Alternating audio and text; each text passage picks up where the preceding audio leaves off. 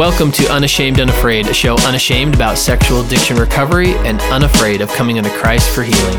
Where we talk about real recovery stories, answer anonymous questions with experts, and share resources that actually work. I'm your host, Steve. And I'm your co-host, James, and we are Unashamed Unafraid.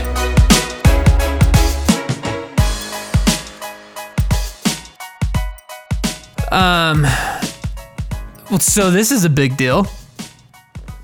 Because we got a big guy on there. He's a big guy. Rob's not a big guy. I'm a big guy. True. A big-hearted guy. There we go. So there's like certain people that if they were to call me on a burner phone and be like, I need you to grab a duffel bag, I need you to bring these 6 items, and I need you to meet me at this location right now, I would just be like, yes, sir. Done. And just drop whatever I was doing and do that. Rob is one of those people. Absolutely. Yep. So we talked about it in the episode, but if you have not heard us talk about a warrior heart, then it's your first time listening. So we welcome you here.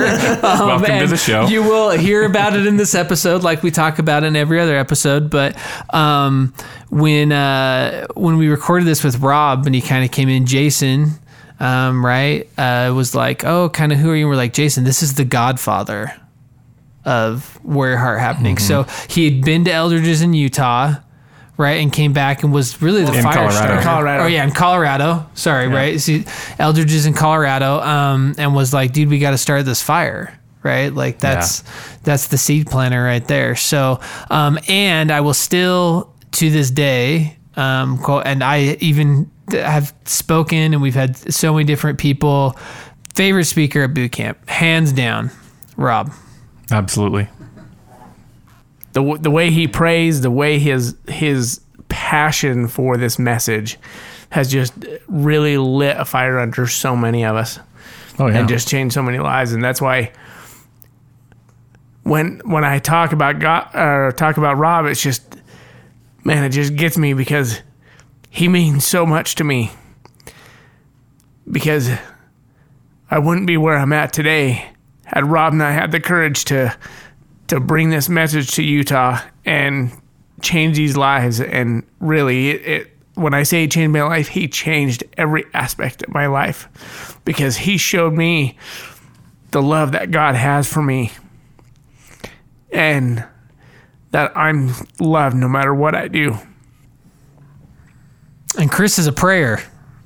Let me tell you something about my friend Chris Bennett. That guy knows how to pray. Yeah. And so for context, right? I mean, this episode's about fatherlessness. And this is one of those like shame and disclosure that I'm like embarrassed that we haven't done this episode sooner. Yeah.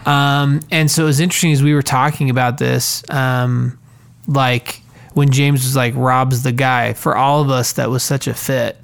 Because maybe he's not the perfect speaker about fatherlessness, but it was fun to sit back for me because the two of you are so close to him, right? I mean, I know Rob and have definitely benefited, but you guys know him so much more, and right, serving with him and stuff. To see a fathering relationship in real time while we're talking about fathering, I think is a cool experience that I was able to have as we were recording this episode. Yeah. I can think of so many fathering moments with Rob, from helping me do when I was invited to be a speaker at boot camp and having Rob sit with me for a couple hours, and help me build that fatherless session, help me really conceptualize that for myself for the first time. It was amazing. And then, which then brought you to me to follow me in that same message, right? That same session. And who spoke on fatherlessness my first time up at boot camp? James. Yeah. With that, I think that might have been the first time you spoke about fatherlessness. Was the first time I went up. The first time I did was in Alaska. Okay. But it was the first one that was revamped from Alaska after I'd spoken with Rob.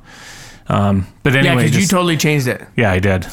Rob helped me change it into something that I felt just really good about. But I'm just thinking back, like, being invited to do the AV on the staff, and I remember being back there, and it's like my first couple of times, and like Rob would just like read when I'm panicking, right? And he would just come up and he'd put his hand on me, or he'd kneel down next to me and be like, "Hey man, you got this. Just breathe, be calm. Like God's got you." Just those tender moments, right? And I just look back on all of those, and I'm so grateful for Rob and the role that he's played in my journey. And, and I think about when we all come to the end of our lives, there are certain, heroes that we will have in our journeys as we will go on our, as we look back on our life, those game-changing people, right, that we all have. And it's like, Rob plays a role in that for me. And there's a few heroes on my journey, right, that have changed the trajectory of my life in one way or another. And Rob is absolutely up there with, because of boot camp, literally changing the spiritual trajectory of my life up into that point. Well, and I think hearing the two of you talk about it, like, that's what you're going to get out of this episode. And I think our real message is, like, you need to find some freaking fathering. So, you may not get Rob the way that we've gotten Rob, but that's okay. I hope that a takeaway from this, as you listen to this episode, is how important fathering is. Here's a couple people. Chris, your story changed my life. And had you not found any fathering, right? You lost your father at a young age, right? James, you had an abusive father. I've navigated a relationship where I had two dads. I had the dad that did all the crappy dads do and checked out, and then met me later in my life and invites me to lunch and just paid for me to go to therapy and figuring out the pieces of that. And, I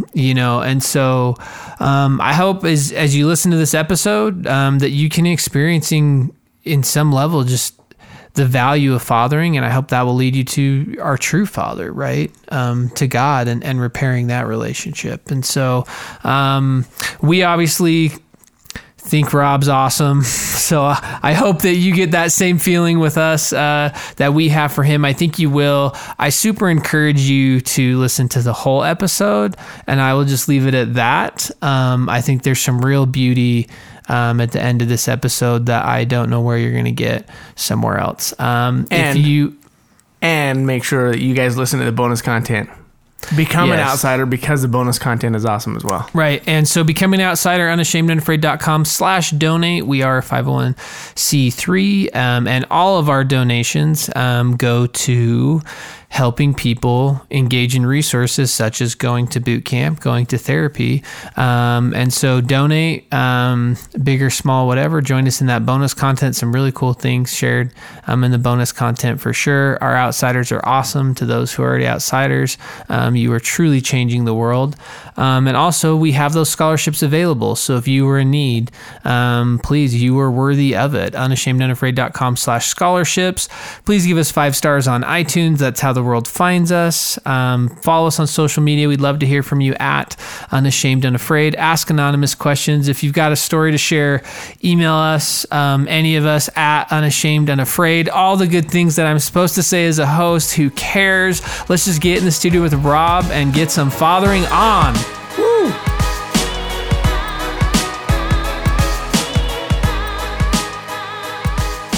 So you're not even Rob Chittister to me. You're not even Rob the therapist, lifestyle Rob. Like, you were just Rob. Like, you loom so influential to me, like that. I'm like, I should just say Rob, and the whole world should know who that is.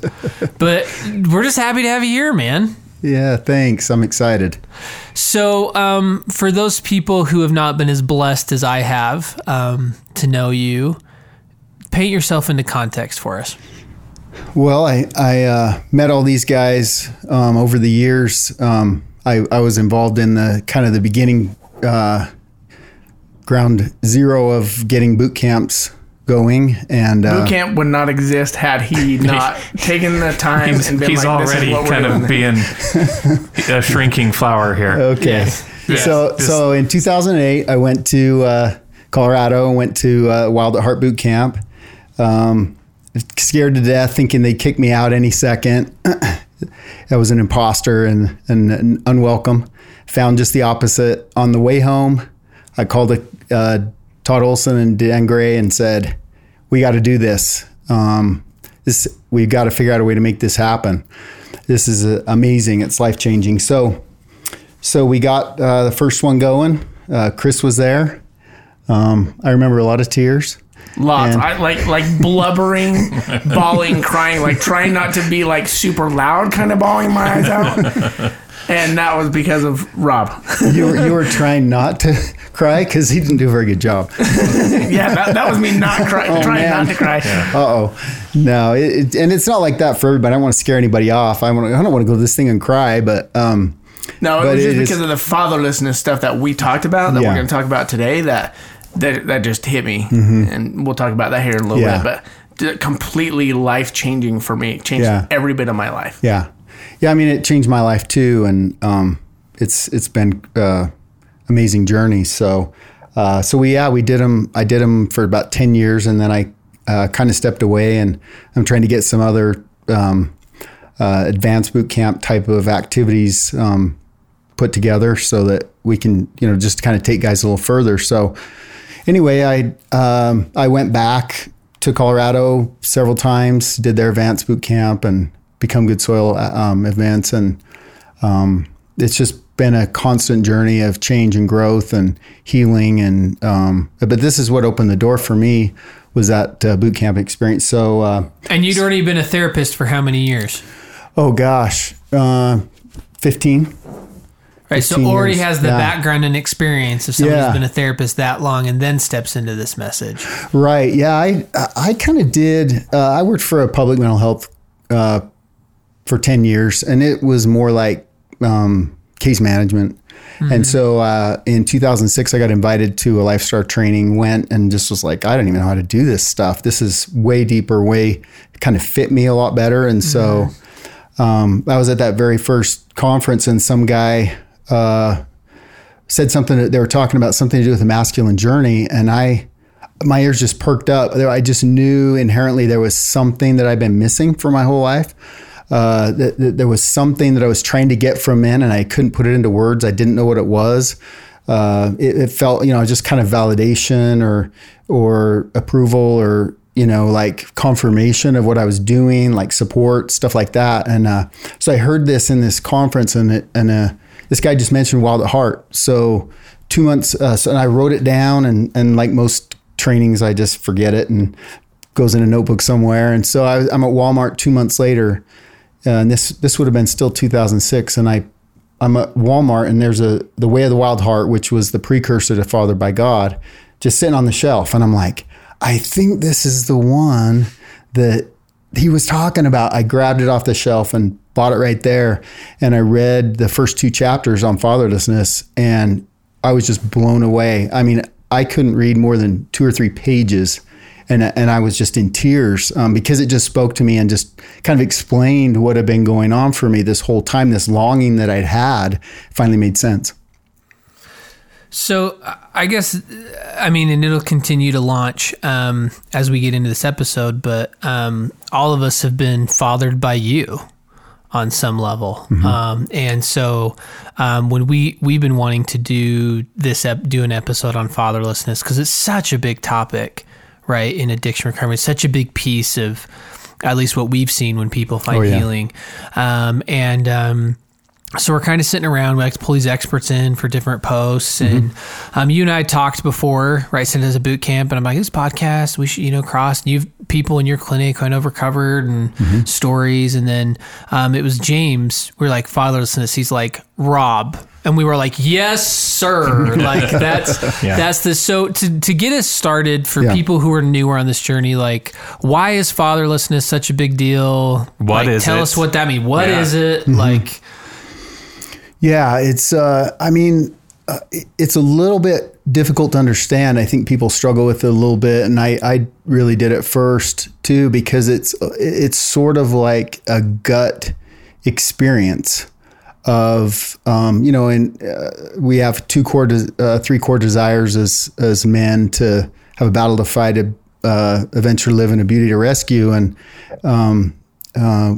but for some reason we can't live up to that, and the reason is because we haven't had a sense of our masculinity being completely grown or completely restored.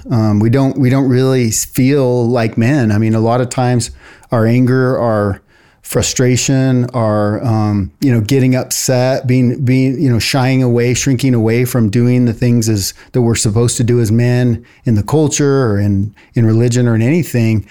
It's because we don't feel like we've really been brought to a point that we can handle what's being asked of us. People joke all the time about like somebody getting a calling or doing something like that, and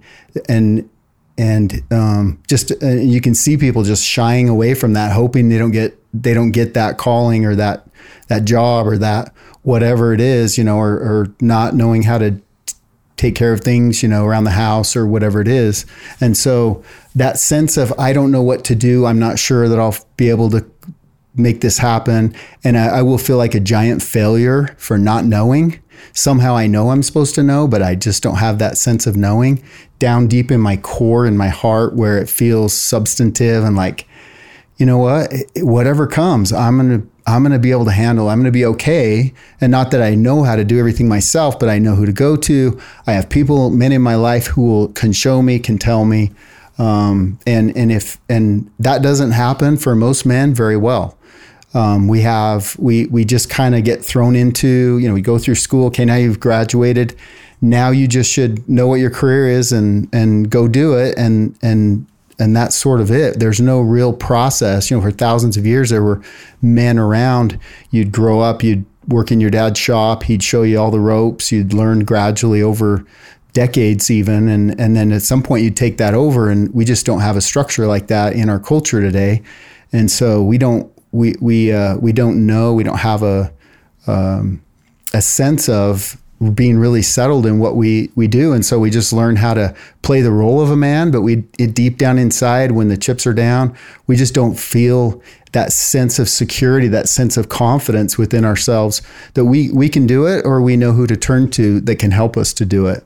And so we just kind of wander, we kind of avoid, we kind of shy away from things, we shrink at things, or we charge at them and see, I'm the man, look at me, and so those are, and so that sense of a loss of this, what to do, how to do it, that I'll be able to pull through. And if I don't, that I'm okay, that I'm still a good man, even though I couldn't do it.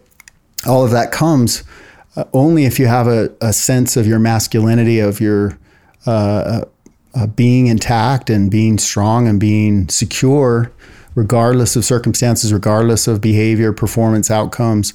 And most of us get so tied into those things. And then if we can't pull it off, if we can't pull through, we're just so full of shame. We're so full of failure. And so we just either avoid those things, blame someone else, and all of those behaviors and all of those tendencies that we have are just part of what reveals to us our lack of healthy, strong, secure fathering that we've experienced throughout our lives.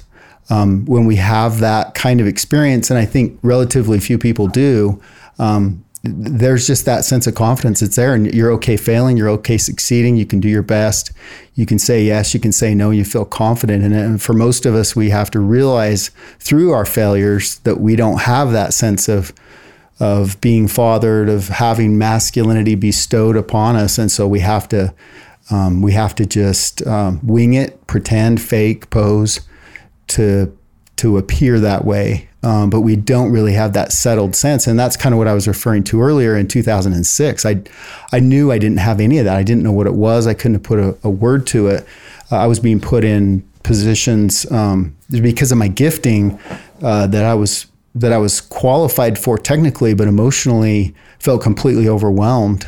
But I was good at pretending, and I put myself in a position of being one of 5 leaders in an agency, and I just knew in my heart I just wasn't settled. It wasn't a true example, or my heart wasn't truly ready for that, and I bailed, but I blamed them, for leaving. And all of that just came from all that fatherlessness. And so when I found something that explained all that, it was just such a huge relief. Yeah. So you touched on like 100 things in there, right? Like, so you said overview. Yeah. So that's a good overview. I mean, within there, we're talking about the insecurity that comes from this lack of masculine bestowal, right? And you talked about generationally, there was often a type of initiation into manhood, or this apprenticeship as a father and a son work side by side, and then you hit on when we don't have that, how we become really insecure, and instead we just kind of fake it instead, and then what we're doing with that, and all of that is kind of revealing to us this fatherlessness that's within us. Right? Yeah. So when we say fatherless, what we're referring to is there's a process of fathering that we all need to have, where a good man with a good heart that has perspective, that has been fathered, can help us to see what we don't see, can call us out where we're inadequate, can give us permission to be right where we are in the masculine journey. We live in a culture where you want to be the guy, the go-to guy. Well, you become the go-to guy by not being the go-to guy for a long time. And so someone who will hold you back and keep you from taking on things you're not ready for, who can look at your heart and say, your heart's not ready for this.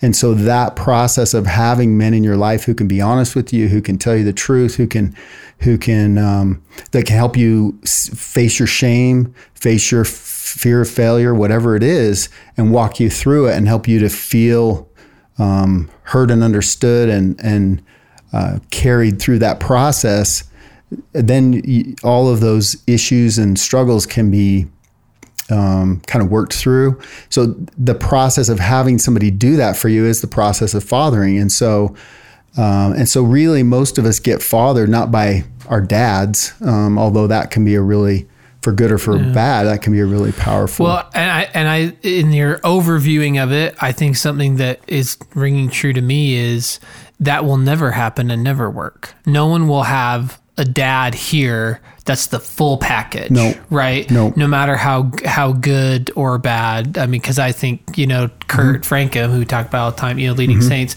he and I have this conversation all the time. Sure. He's like, your childhood was way messed up. Like mine really, really wasn't.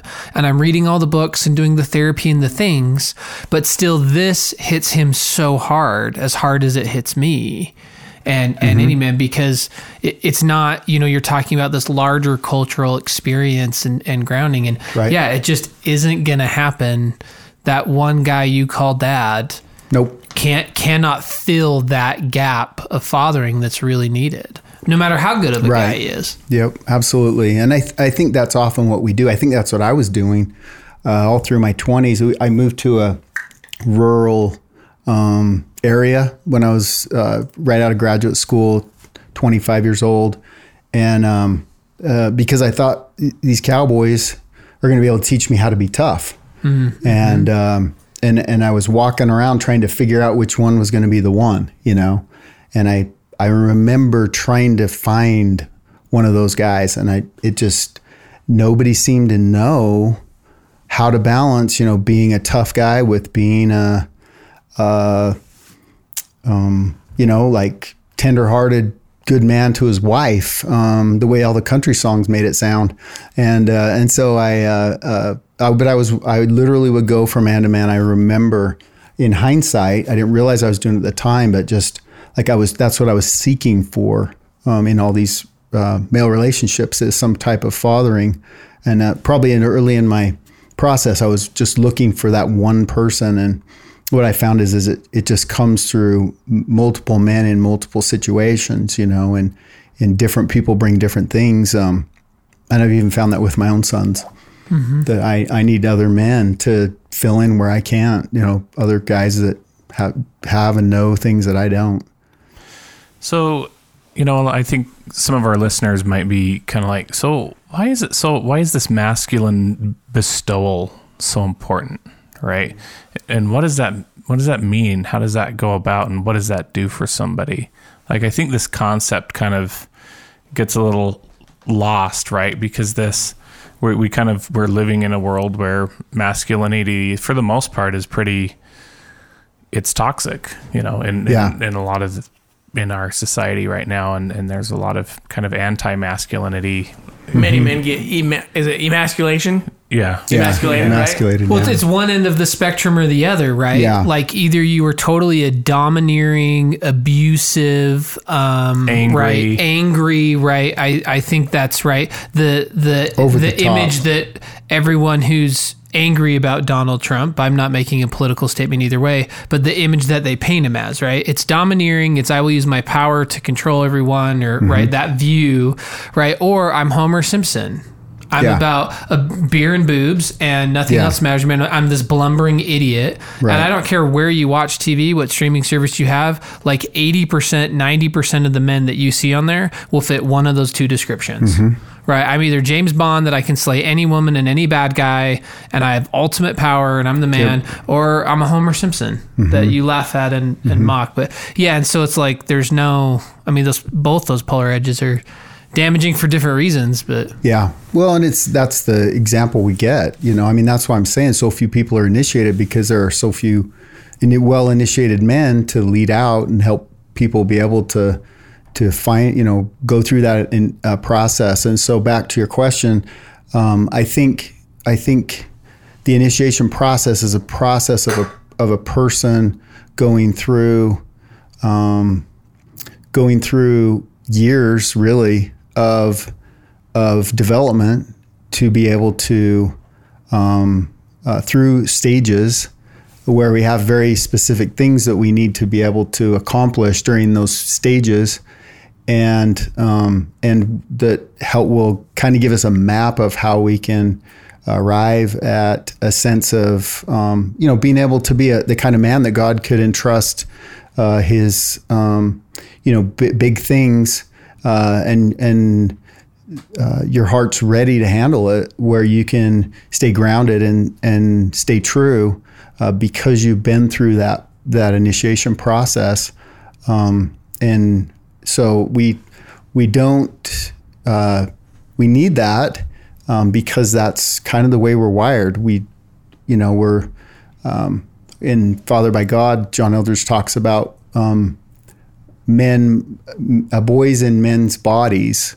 Most that's mostly what we run into are boys in men's bodies, and they're not boys because they want to be. They're boys because they just never had anyone safe enough, real enough, that's been initiated well enough that they can that they could help somebody else without harming them through that process, and know where their limitations are and what they have to offer.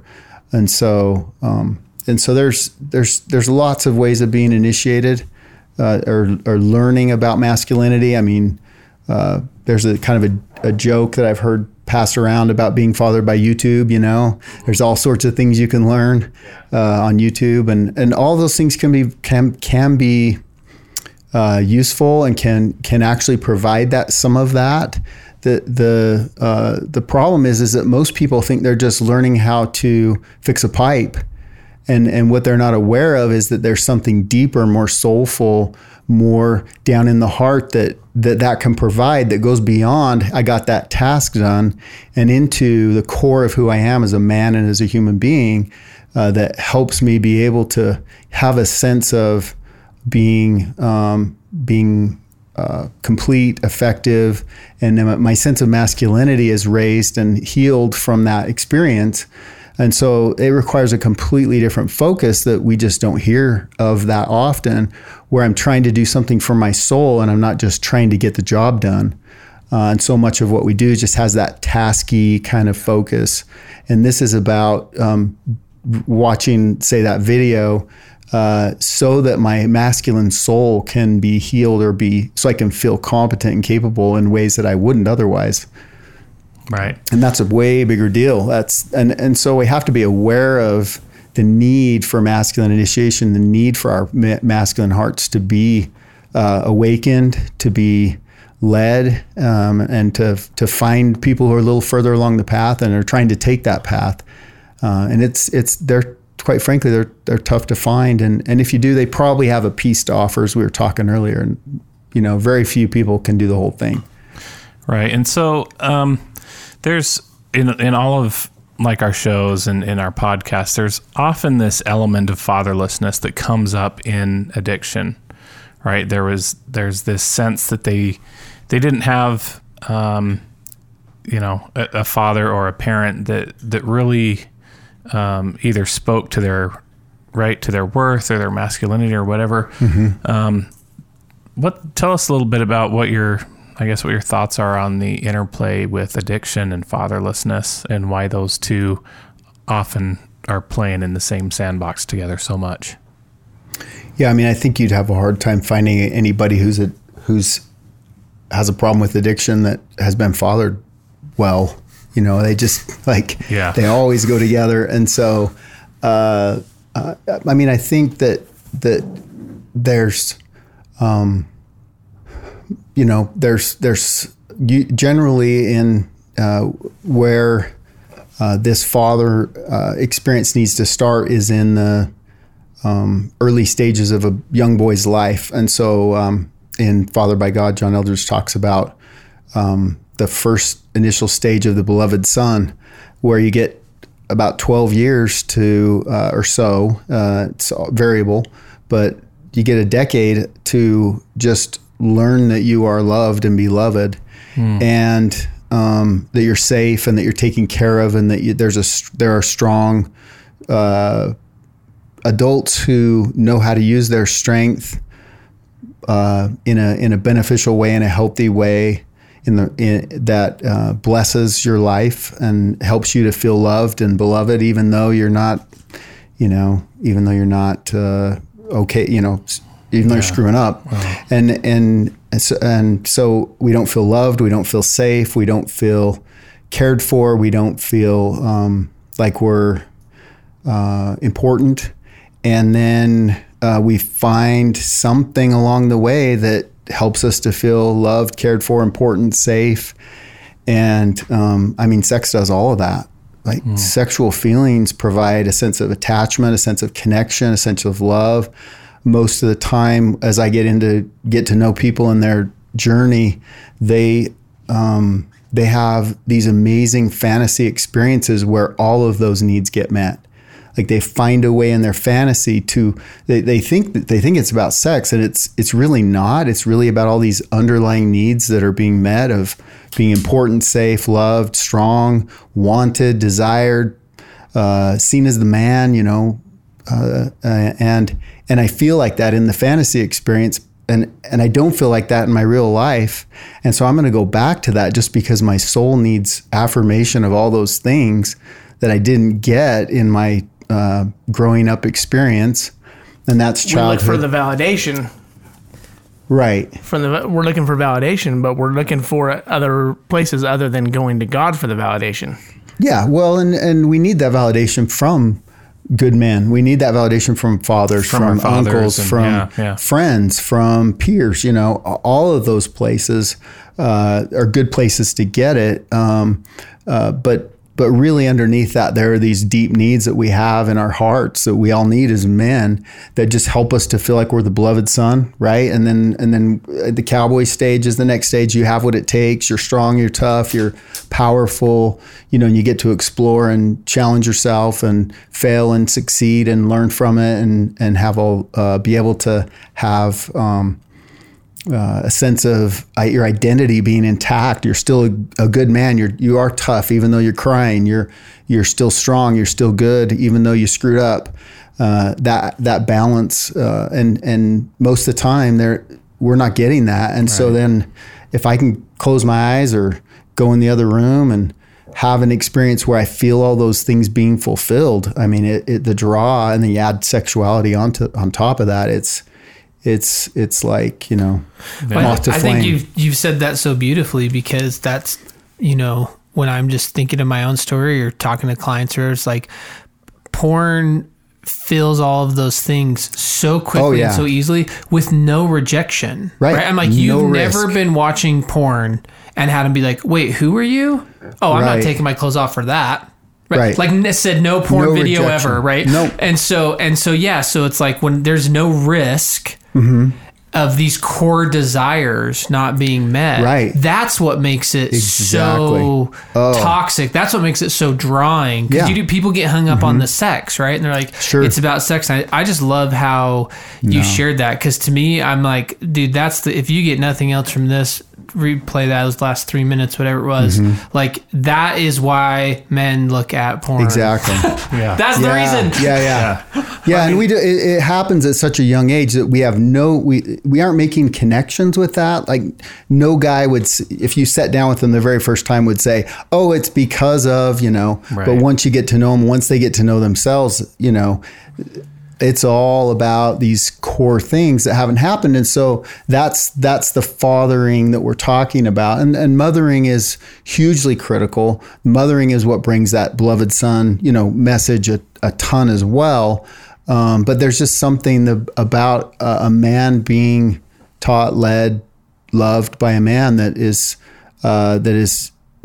soulful, that we need. And when that doesn't happen, we're gonna get that sense of masculinity somewhere, and sex is a really easy way to feel masculine. So it just becomes a natural draw, and if we don't have that more deep soulful experience somewhere, we'll go find it there. And so, you know, even talking about watching porn or whatever, it's more what we're doing with it in our heads and what we're doing with it in our hearts to fill these places that haven't been filled in the right way with the right kinds of things. We haven't been led through that initiation process where these good messages and this sense of identity gets laid down very well. When that doesn't happen, we got to fill that need somewhere. And so we find a counterfeit that works. And for some people, it's drugs and sex and religion and all sorts of things that can give us those messages. But in good, healthy fatherfulness, we get those things down into our identity, down into our souls, and we don't have to just act like we have that. It actually, we feel settled in that. And it's rare to find somebody, in my experience, men who feel like that. Yeah, I'm just thinking of you talk about the up until 12 years old, you know, the experience ideally is that you experience just being beloved, just being the beloved son. And it's like, just learn what it's like to be loved. That just kind of hits me, because I'm like, if I go back there, I'm like, nope, I didn't get that. Yeah. You know, and so just, I think any of our listeners, it's like, were you there? Yeah, and it's funny too. I mean, I'm thinking about what you said about Kurt Frankum, you know, and his experience, and I'm like, I mean, I grew up with really good parents, you know, I mean, by most standards, and I felt really loved by them at times, but then I wouldn't at times, and there were certain things that would happen. I just see the look on their face, and I'd be like, if they're that upset about this, I'm not going to ever let them know about that. And so then there's these other things that I'm hiding. And so I never got loved in the places where I felt the worst, because there was no way to share that. There was no way to talk to them and feel like I could be loved at the same time, because those were off limits, those were unacceptable, those were whatever. And whether they would have or not, I don't know, but it wasn't made safe to me to be able to have those kinds of experiences. And so even, you know, James, you're kind of saying, well, it didn't happen. Well, even if it does, the variability of that, the lack of safety that comes from that, the sense of insecurity that comes from that. I mean, that's all it takes. And so, you know, it really takes a parent who can be in tune with their child and let them be real. It's really tough to do, especially without that fathering. And that's why this tends to be a pattern that becomes intergenerational. And, fathers who haven't been fathered father the best they can. And you may do better. My dad did better than his dad for sure. But it still wasn't enough. And, ultimately the fact that I had to find that path myself, through other places just means that, sometimes our parents just don't have what we need. And that's every parent. I don't have everything my kids need either, but. See, and I was confused when I first met your dad up at boot camp. He was there and I'm like, this is the nicest guy I've ever met. This guy's like super awesome, great guy. And I'm like, how is Rob fatherless? I'm like, this is a great guy. Yeah. But when I didn't even remember asking you that question, like looking at you and talking to you, and it was like, hey, how have you been fatherless? He just wasn't there for you in every way that he needed, that you needed him to be. Right. Yep. That's why we go out looking for other things. We're looking for God, but instead we were looking at porn, or we're looking for these other things to fill that. Right. Yeah. An example of that would be I had an experience in I don't know, was it junior high, 7th, 8th grade, somewhere in there, where I got this idea that there's got to be. My dad he was so nice, and he would always tell us, love people and be kind and all that sort of thing. And I'm like, there's this point where you have to be able to stand up and be strong, and that masculinity that stands up against what's wrong. And like this warrior heart was kind of waking up inside of me. And he just said, no, it's always wrong to use aggression of any kind. And, that was like a dagger for me. And, and that's part of why this message resonated so much with me, Wild at Heart, is because it was permission to be fierce. The fierceness was good and needed. And somehow inside of me, I just knew that. And so that's one of my, big wounds that really affected me. And that's an example, right? And so he's trying to teach this one principle. You teach too much of that and not enough of the other. And with good intentions to try and help your kids be loving people. And I think generally in church culture, we lean that way, right? Oh, yeah. To be, as Eldridge describes it, the nice guy. And I have thought KB recently, one of his lyrics on his new album was, you want to be like Jesus, might need to flip some tables. Yeah, exactly. And that's so like, I even share that with people they're like, whoa, like there's this, right? Because in church we see Jesus with the lamb over his shoulders, and we're super into that. And that is him.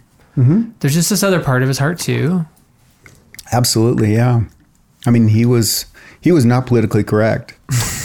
he was downright harsh with, the ultra religious who weren't were elevating themselves and putting down others. And so, but he could go back and forth. He knew how to navigate it, and obviously he'd been fathered well. He'd been fathered by his father. He had 3 decades of fathering, of being the beloved son, and then being fathered and having these 40 days and 40 nights. Like that was all masculine initiation experiences to prepare him for what he had to do. And he couldn't have done it without that. So that's a great segue that you're bringing up here, and Chris, you're kind of touching on that as you're talking with Rob here. But how talk to us about being fathered by God. You've talked about how we can kind of experience that masculine journey through accomplishing some things, even just repairing some things, right? Watching a YouTube video, or to your point of surrounding ourselves with some good men and getting some validation and fathering from good men with good hearts. Take us into that next step of how does somebody walk into starting to be initiated and fathered by God? Yeah, that's a good question. Do you want to say anything about that, Chris? You were kind of talking about that validation piece. I don't know if you have anything there. I mean, well, I think part of it begins with understanding how he's initiating us, because so I've got boys that are, one's 18 and one is 15, and I can't I'm like immersed in this message of fatherlessness and the Warrior Heart Boot Camp, and this whole message of God and being beloved and everything. That is a huge part of my life. But even having that being part of my life, I cannot father my boys in every way that they need to be fathered. And what's cool is watching and inviting other men to father my boys in ways that they need to be fathered. And like even just going up hiking, I invite some of my boys along with me with some other men that I'm close with, some other really cool men. Right. And they start talking to my boys, and they're initiating them into manhood in so many different ways. And it's beautiful to just kind of step back and watch as I watch God work through other men to touch the hearts of my boys. Yeah, I mean, just the presence of another man who likes you. I mean, there's so much going on in that kind of a process, and so I think a lot of this. So well said. Yeah. Just say that again. Yeah. Just being in the presence of another man who likes you. Yeah. Is fathering and restorative. Oh, well, it speaks to that beloved son thing that goes so poorly for most of us. Like, this guy's cool. He's and he really likes me. He's taking an interest in me. We need hundreds, if not thousands, of those kinds of experiences that without being forceful or overdone, to trying too hard. Just that you need to talk to my son about this kind of stuff. Right, it's not like that. It's like they just go. Yeah, and you can tell when somebody's doing something spontaneous. That's what makes this initiation process so tricky. You can tell the difference between somebody who has an agenda. I'm going to father you right now.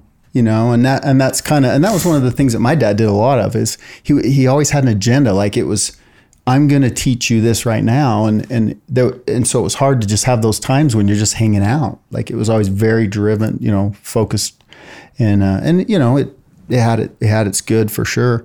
But anyway, it's I think that's, it's getting that sense from somebody, right? That sense of you like me, that sense of that kind of, we don't even think it. We can just feel it, and our hearts are just comforted, and we just kind of relax into that. And so that's what, that's what's so cool about your story, Chris, is because there's something really big going on there.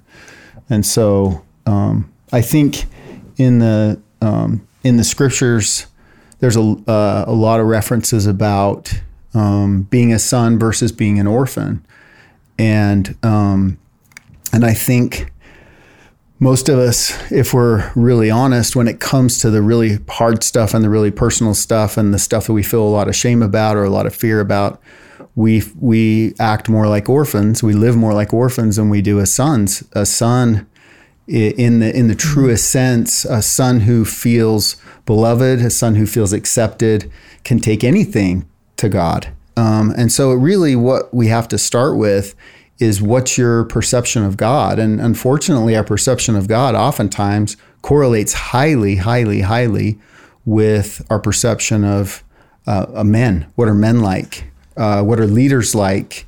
And how they act is how God must feel. And I think a lot of times leaders underestimate the impact of their behavior on people. They think they're just teaching a principle, and actually they're modeling what God must feel like towards them, which has a much broader, much huger impact. Where I may not feel safe going to God because I don't feel safe going to you. God wouldn't want to hear about this. You don't seem to. God will be mad. You're mad. And so there's a lot, and we take a lifetime of experiences and we synthesize it in milliseconds, and then we come to conclusions about what he's like. And so for most guys that want to take this journey, the first thing you have to do is you have to have a redo on what God is like. Yeah. You have to start almost from scratch. You just have to kind of, burn the ships. And well, that's the Shaq guy, right? That says the face of your earthly father on the face of God. Yeah. Right. I think where that guy's from. And Yep. I had this experience. So I still have littles. So it was my son at 3. I'm playing basketball in the driveway on the normal size hoop, and I bring out his kid hoop, the little plastic one. Yeah. And he keeps trying to shoot on the big hoop. Yep. Because he hasn't had enough damaging from me Right. and shaming from me and from the world to tell him he doesn't have what it takes. That's right. That's and right. to tell him, and also I love what you said about risk, right? And to think that you shouldn't take the risk. Mm-hmm. And so in that moment, I'm sitting there and I'm like, dude, you cannot make it on this bigger hoop. Shoot on the smaller Yeah. one. And I'm starting to get like frustrated. Like, Yep. no, you don't get it. Because the perfectionism's coming into me, right? Sure. You can make it on that little hoop. You can't make. And then I like stepped back and I saw it. So I took a picture of it. Because I was like, he is literally asking me right now if I have what it takes. Because real men shoot on the real hoop. That's right. He's 3 and he already gets like the dialogue's already It's just going, you wired know? in. Yeah, it's it's just just like you wired say, in. like that perspective is just wired in, you know? Yeah. So then I think to myself, because of my own shame, I'm like, man, how many times have I already shamed him Sure. in his first 3 years of life? As I'm sitting here and finally noticing it now, and will Right. in the future still Right. shame him. Right. Yeah. Because the point isn't trying at the one you want to make it in. The point is to make the basket. Right. Yeah, That's my You perfectionism. got to shoot at this one so you can make Yeah. it in. He's like, no, I'll just keep trying. I don't mind. I don't mind not getting there. I just want to shoot at the basket Dad shoots at. Yeah. You know, I want to be Totally. like Dad. I mean, all of that stuff is just driven by this need for masculine initiation. One of the stories I really like that sort of illustrates this comes from Michael Jordan, who is well known to be the best, if not one of the best basketball players ever. And he always had this. He had his dad, and if you watch The Last Dance, when he lost his dad, he kind of lost his way. He couldn't function without a father figure, and so he found this guy who became his new father figure. And once he got that going again, he was able to come back and make a comeback and win a couple more championships. But the key piece, he had one man, and it's such a incredible picture if you get a chance to watch it of what that masculine initiation is like. He needed an older man who could ground him, who he could turn to, who was always reliable, always there, wouldn't BS him, would tell him the truth, but loved him and supported him no matter what. And with that, he did incredible things. And without that, he struggled. And so when his dad died, and until he found this other man, it's pretty amazing. When you think of somebody like that who appears to be so self-contained and so excellent without anybody's help, and if you watch that show, it's really a good illustration of this. So you brought this up earlier, but you basically said one of the first steps on this masculine journey when it comes to being fathered by God is really taking a look at who we think God is.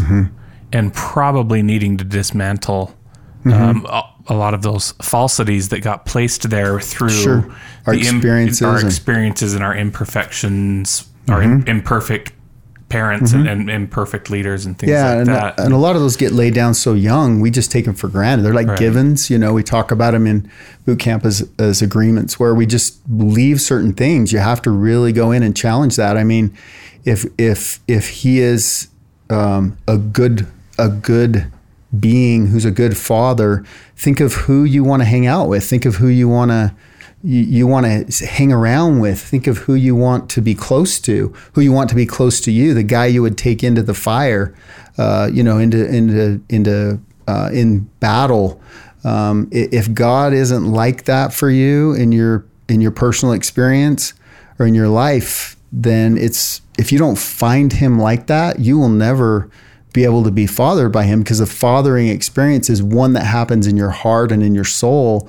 And someone who's not safe, someone who can't stay present with you while you're messy and screwing up, someone who runs away, someone who's constantly disappointed with you or constantly feeling like you're inadequate, telling you're inadequate, or acting like you are, or man, when you're not doing this, I'll really be able to stay close to you, but I'm going to go away until you change and or behave, I'll love you when you behave. I'll be around when you behave. We need the guy who's going to take a bullet for us. And he did. I mean, literally he did. And so he's a guy who's not scared of all of our ugliness and all of our messiness, who understands shame, who understands the human heart, who understands wounding, who understands all the things that affect us so deeply. If he lacks perception in that, then he's not God. And so someone who can hold all that, all of the messiness of the whole world, and love and push, know when to push, know when to love, know when to push, know when to love, and let us go through hard things for a long time until we're ready to turn to him and say, I need something new. And so having without that, we're just orphans. If you don't feel like a son in the best way, you're gonna have a hard time going to him in any of those things. And so a lot of times that's the initial step in the initiation process, is realizing that what you've been given will not work to be initiated, that you've got to find a God with a heart that you would want to be close to, that you would want to walk with, and who thinks of you and feels toward you in a way that you can receive and accept, and makes your heart want to come alive, makes you want to be a better man, and you can be really messy in the process. You can start off not even knowing if you're the beloved son, and he doesn't even care. Wait, I'm 40, I'm 50. That I should be past that by now. No, son, you shouldn't. Like, you've never spent time with me. You've never just been with me and felt what I feel like toward you. You're a mess, and I love it, and you don't. You won't let me in. You won't let me hold you. You won't let me see you. You won't let me accept you. And so that's probably the second thing I would say, is that you got to realize that in your own heart, things have not gone well. This initiation process hasn't gone well, and therefore your experiencing of God probably hasn't gone well. And so you've got to recognize, what are the things that I believe about you, and then,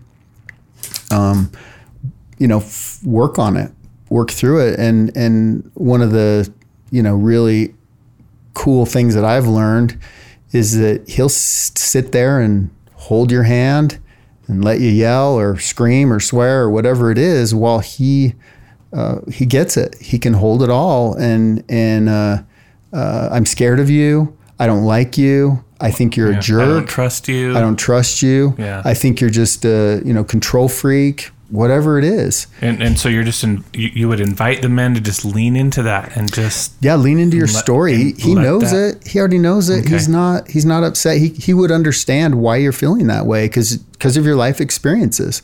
I mean, nobody's story happens in a vacuum.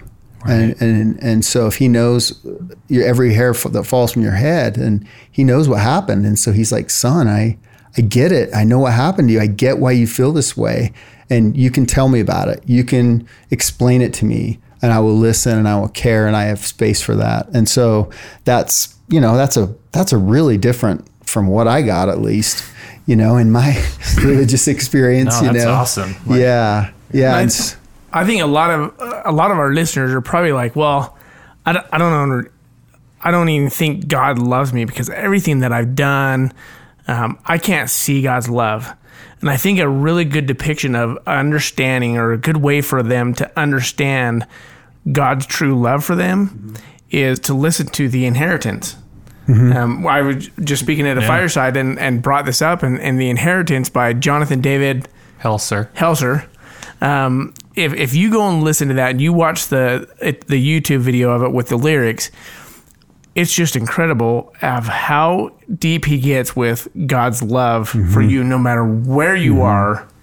He absolutely loves you 100% for where you are right now. Yeah. I remember the first boot camp when you brought that one in, Rob, and it just ripped everybody apart. It's just an amazing song. Just, it's, again, just Rob just, making waves and like changing lives left and right again. The first time because it flips the script to us. It does. It totally. Right. It flips the script because you called it out so sharply when you're like, it's about making the basket. Yeah, exactly. Right. And so Exactly. yes, you can't go prodigal son and say, God, give me my inheritance. I'm going to go to a foreign land and I still expect to show up in your house. Mm-hmm. Like, right. When you leave to the foreign land, you're not in his house. That's still true. Mm-hmm.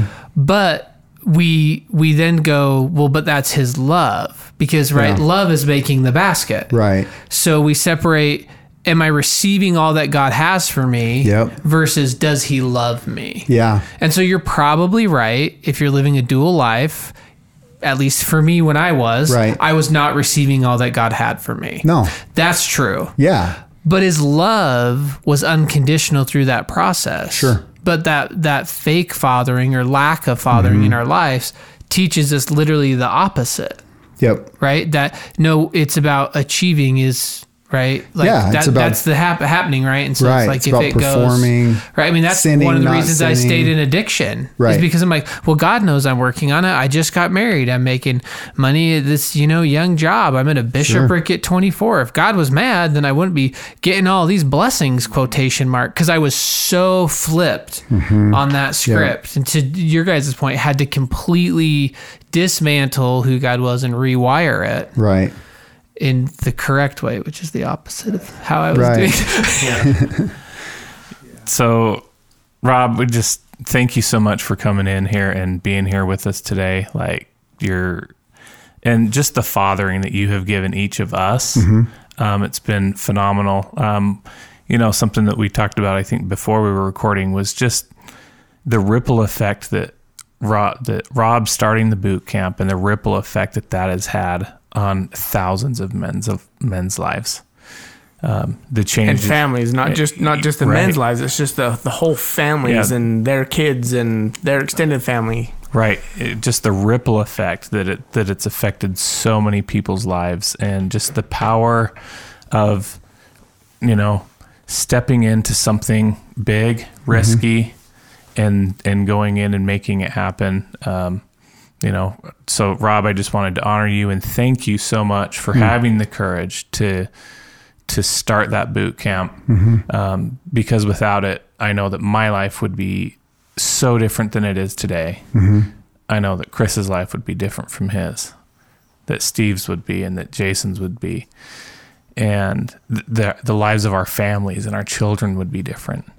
That this podcast probably would not exist. Just the ripple effect that has, Rob, and we just want to honor you and thank you for having the courage to step into that.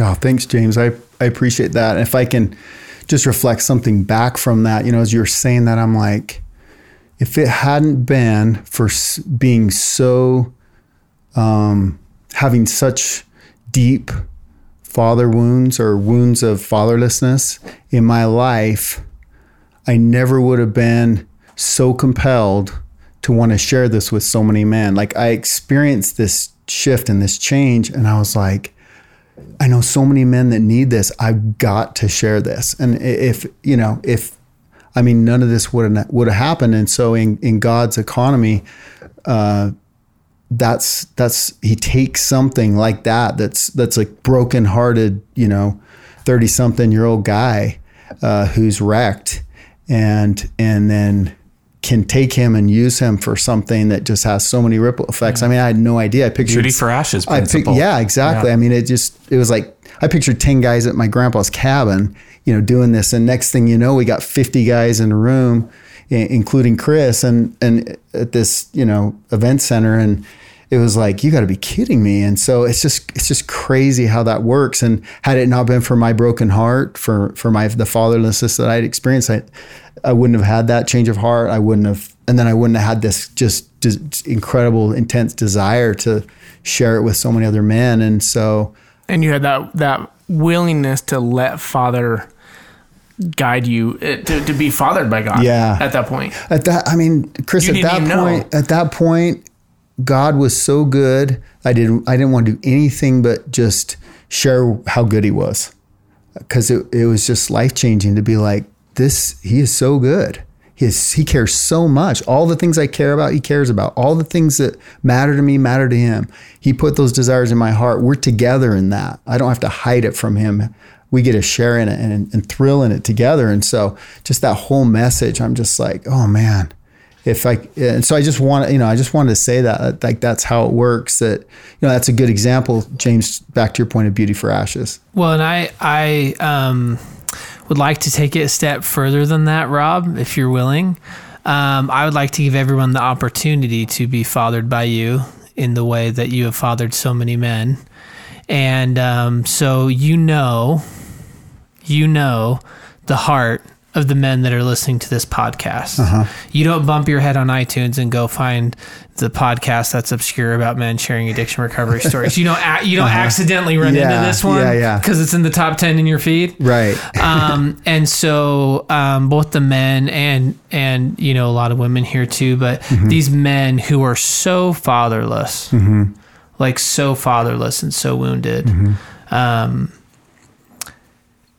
if they were here, because really they are, and you were to pray for them and to teach them how to pray. I wonder if you're open to that now. Yeah, sure. We could do that. So you want me to pray as if I were if they were here? Them? Yeah. If we had a couple of those guys here who are totally lost in their fatherlessness and are like, cool story, guys, but God is not. I'm too far gone. It's all rigid. Yeah. I know him, air quotes, and he's not here for me. I've prayed the thee thou prayer. Sure. He's not answering. Sure. If we put him in your hands to be fathered in prayer, Rob. Yeah, we could jump into that. Do you want to just go for it? Yeah, let's pray. Okay. Let's take the risk. All right. And I'm gonna teach you what Rob taught me, that if this prayer is true for you, I invite you to pray with us right now and to use Rob's words and to let him in. Yeah, and I'm going to pray in the first person, but it would be so that people can pray for themselves. And if there's something in that I say that it seems weird or doesn't fit, I mean, I want guys to feel like they don't necessarily have to agree with everything. We kind of pray in this way where it's like we're supposed to agree with everything in a prayer. And I just find that different people are in different places. So feel free to make it fit for you. Father us up, Rob. Okay. Father, we are, I come to you as a wounded man. This whole thing about fatherlessness is kind of new. It's kind of weird. It freaks me out a little bit. I'm just learning about it. Something in it really makes sense to me, but I'm not sure. It feels a little weird. It feels a little different. I'm not used to this sort of thing. I'm even talking to you right now in like a really familiar way that I'm not used to, and I don't even know if it's okay. I'm hoping that some of what I've heard here is true. Something in me just says, I need something more. I need something deeper. I need something that will reach my heart, that will reach my soul, that just feels like deep water filling my heart and soul. I hope so bad that you are better than I ever imagined, that you are more kind, that you are more loving, that you're more understanding, and more willing to be hard on me when that's what I need. When you see that out of love, and let me make the mistakes that I make, I just and just have this beautiful plan to send Jesus on a giant cleanup mission. This is such a messy process. I hope you can accept me as I am. I want to believe that. I want to let that into my heart more and more. I want to see this love that they talked about for me. I want to see something like that. Help me to see it. Bring me experiences over the next days and weeks where you show me in nature and in the words of friends or in the words I read. Help me to see you in a way I've never seen you before. Help me to surrender, let go of, reject things, beliefs in my heart that have kept me far from you, made it unsafe to be with you, made it unsafe to be real with you, to be myself with you. I give you my shame. I give you my fear. I give you my invulnerability that walls me up and keeps me away from you and everybody.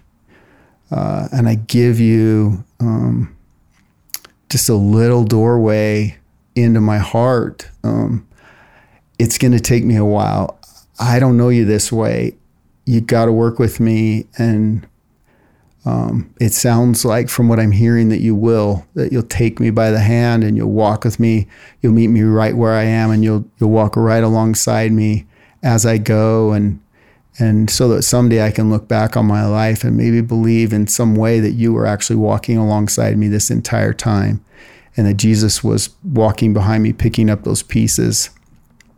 I give my sin and mistakes to you. I accept the work of Christ in my behalf. And I really want to walk with you and talk with you and share my life with you and share my struggles with you and share my weaknesses with you and celebrate my joy and the little breakthroughs that aren't little, they're huge. And for you to see me as I am and feel good about it, feel okay about it. And so I hope in some small way I can start to do that. And thank you for being so patient, so kind to wait this long for me. And I receive that love, the part of that love that I felt during this conversation into my heart. I'm going to bookmark it. I'm going to put a mark there that I can go back to this over and over again and start from there and just build slowly over time or quickly, however it works, this relationship with you that makes it so that you can be a resource to me and you can speak to me and tell me when you're sending other men what you're up to change my life and make it work in a different way. And so thank you for the love that you've shown me. Thank you for your kindness to me. Thanks for just waiting around until I was ready and my heart was open, and help it to stay open. And thanks for all you've done to prepare the way to clean up this mess. It's a big one. And thank you for loving me like that. And I hope we can spend more time like this. And I say this in the name of Jesus Christ. Amen. Amen. Amen. Thank you so much, Rob.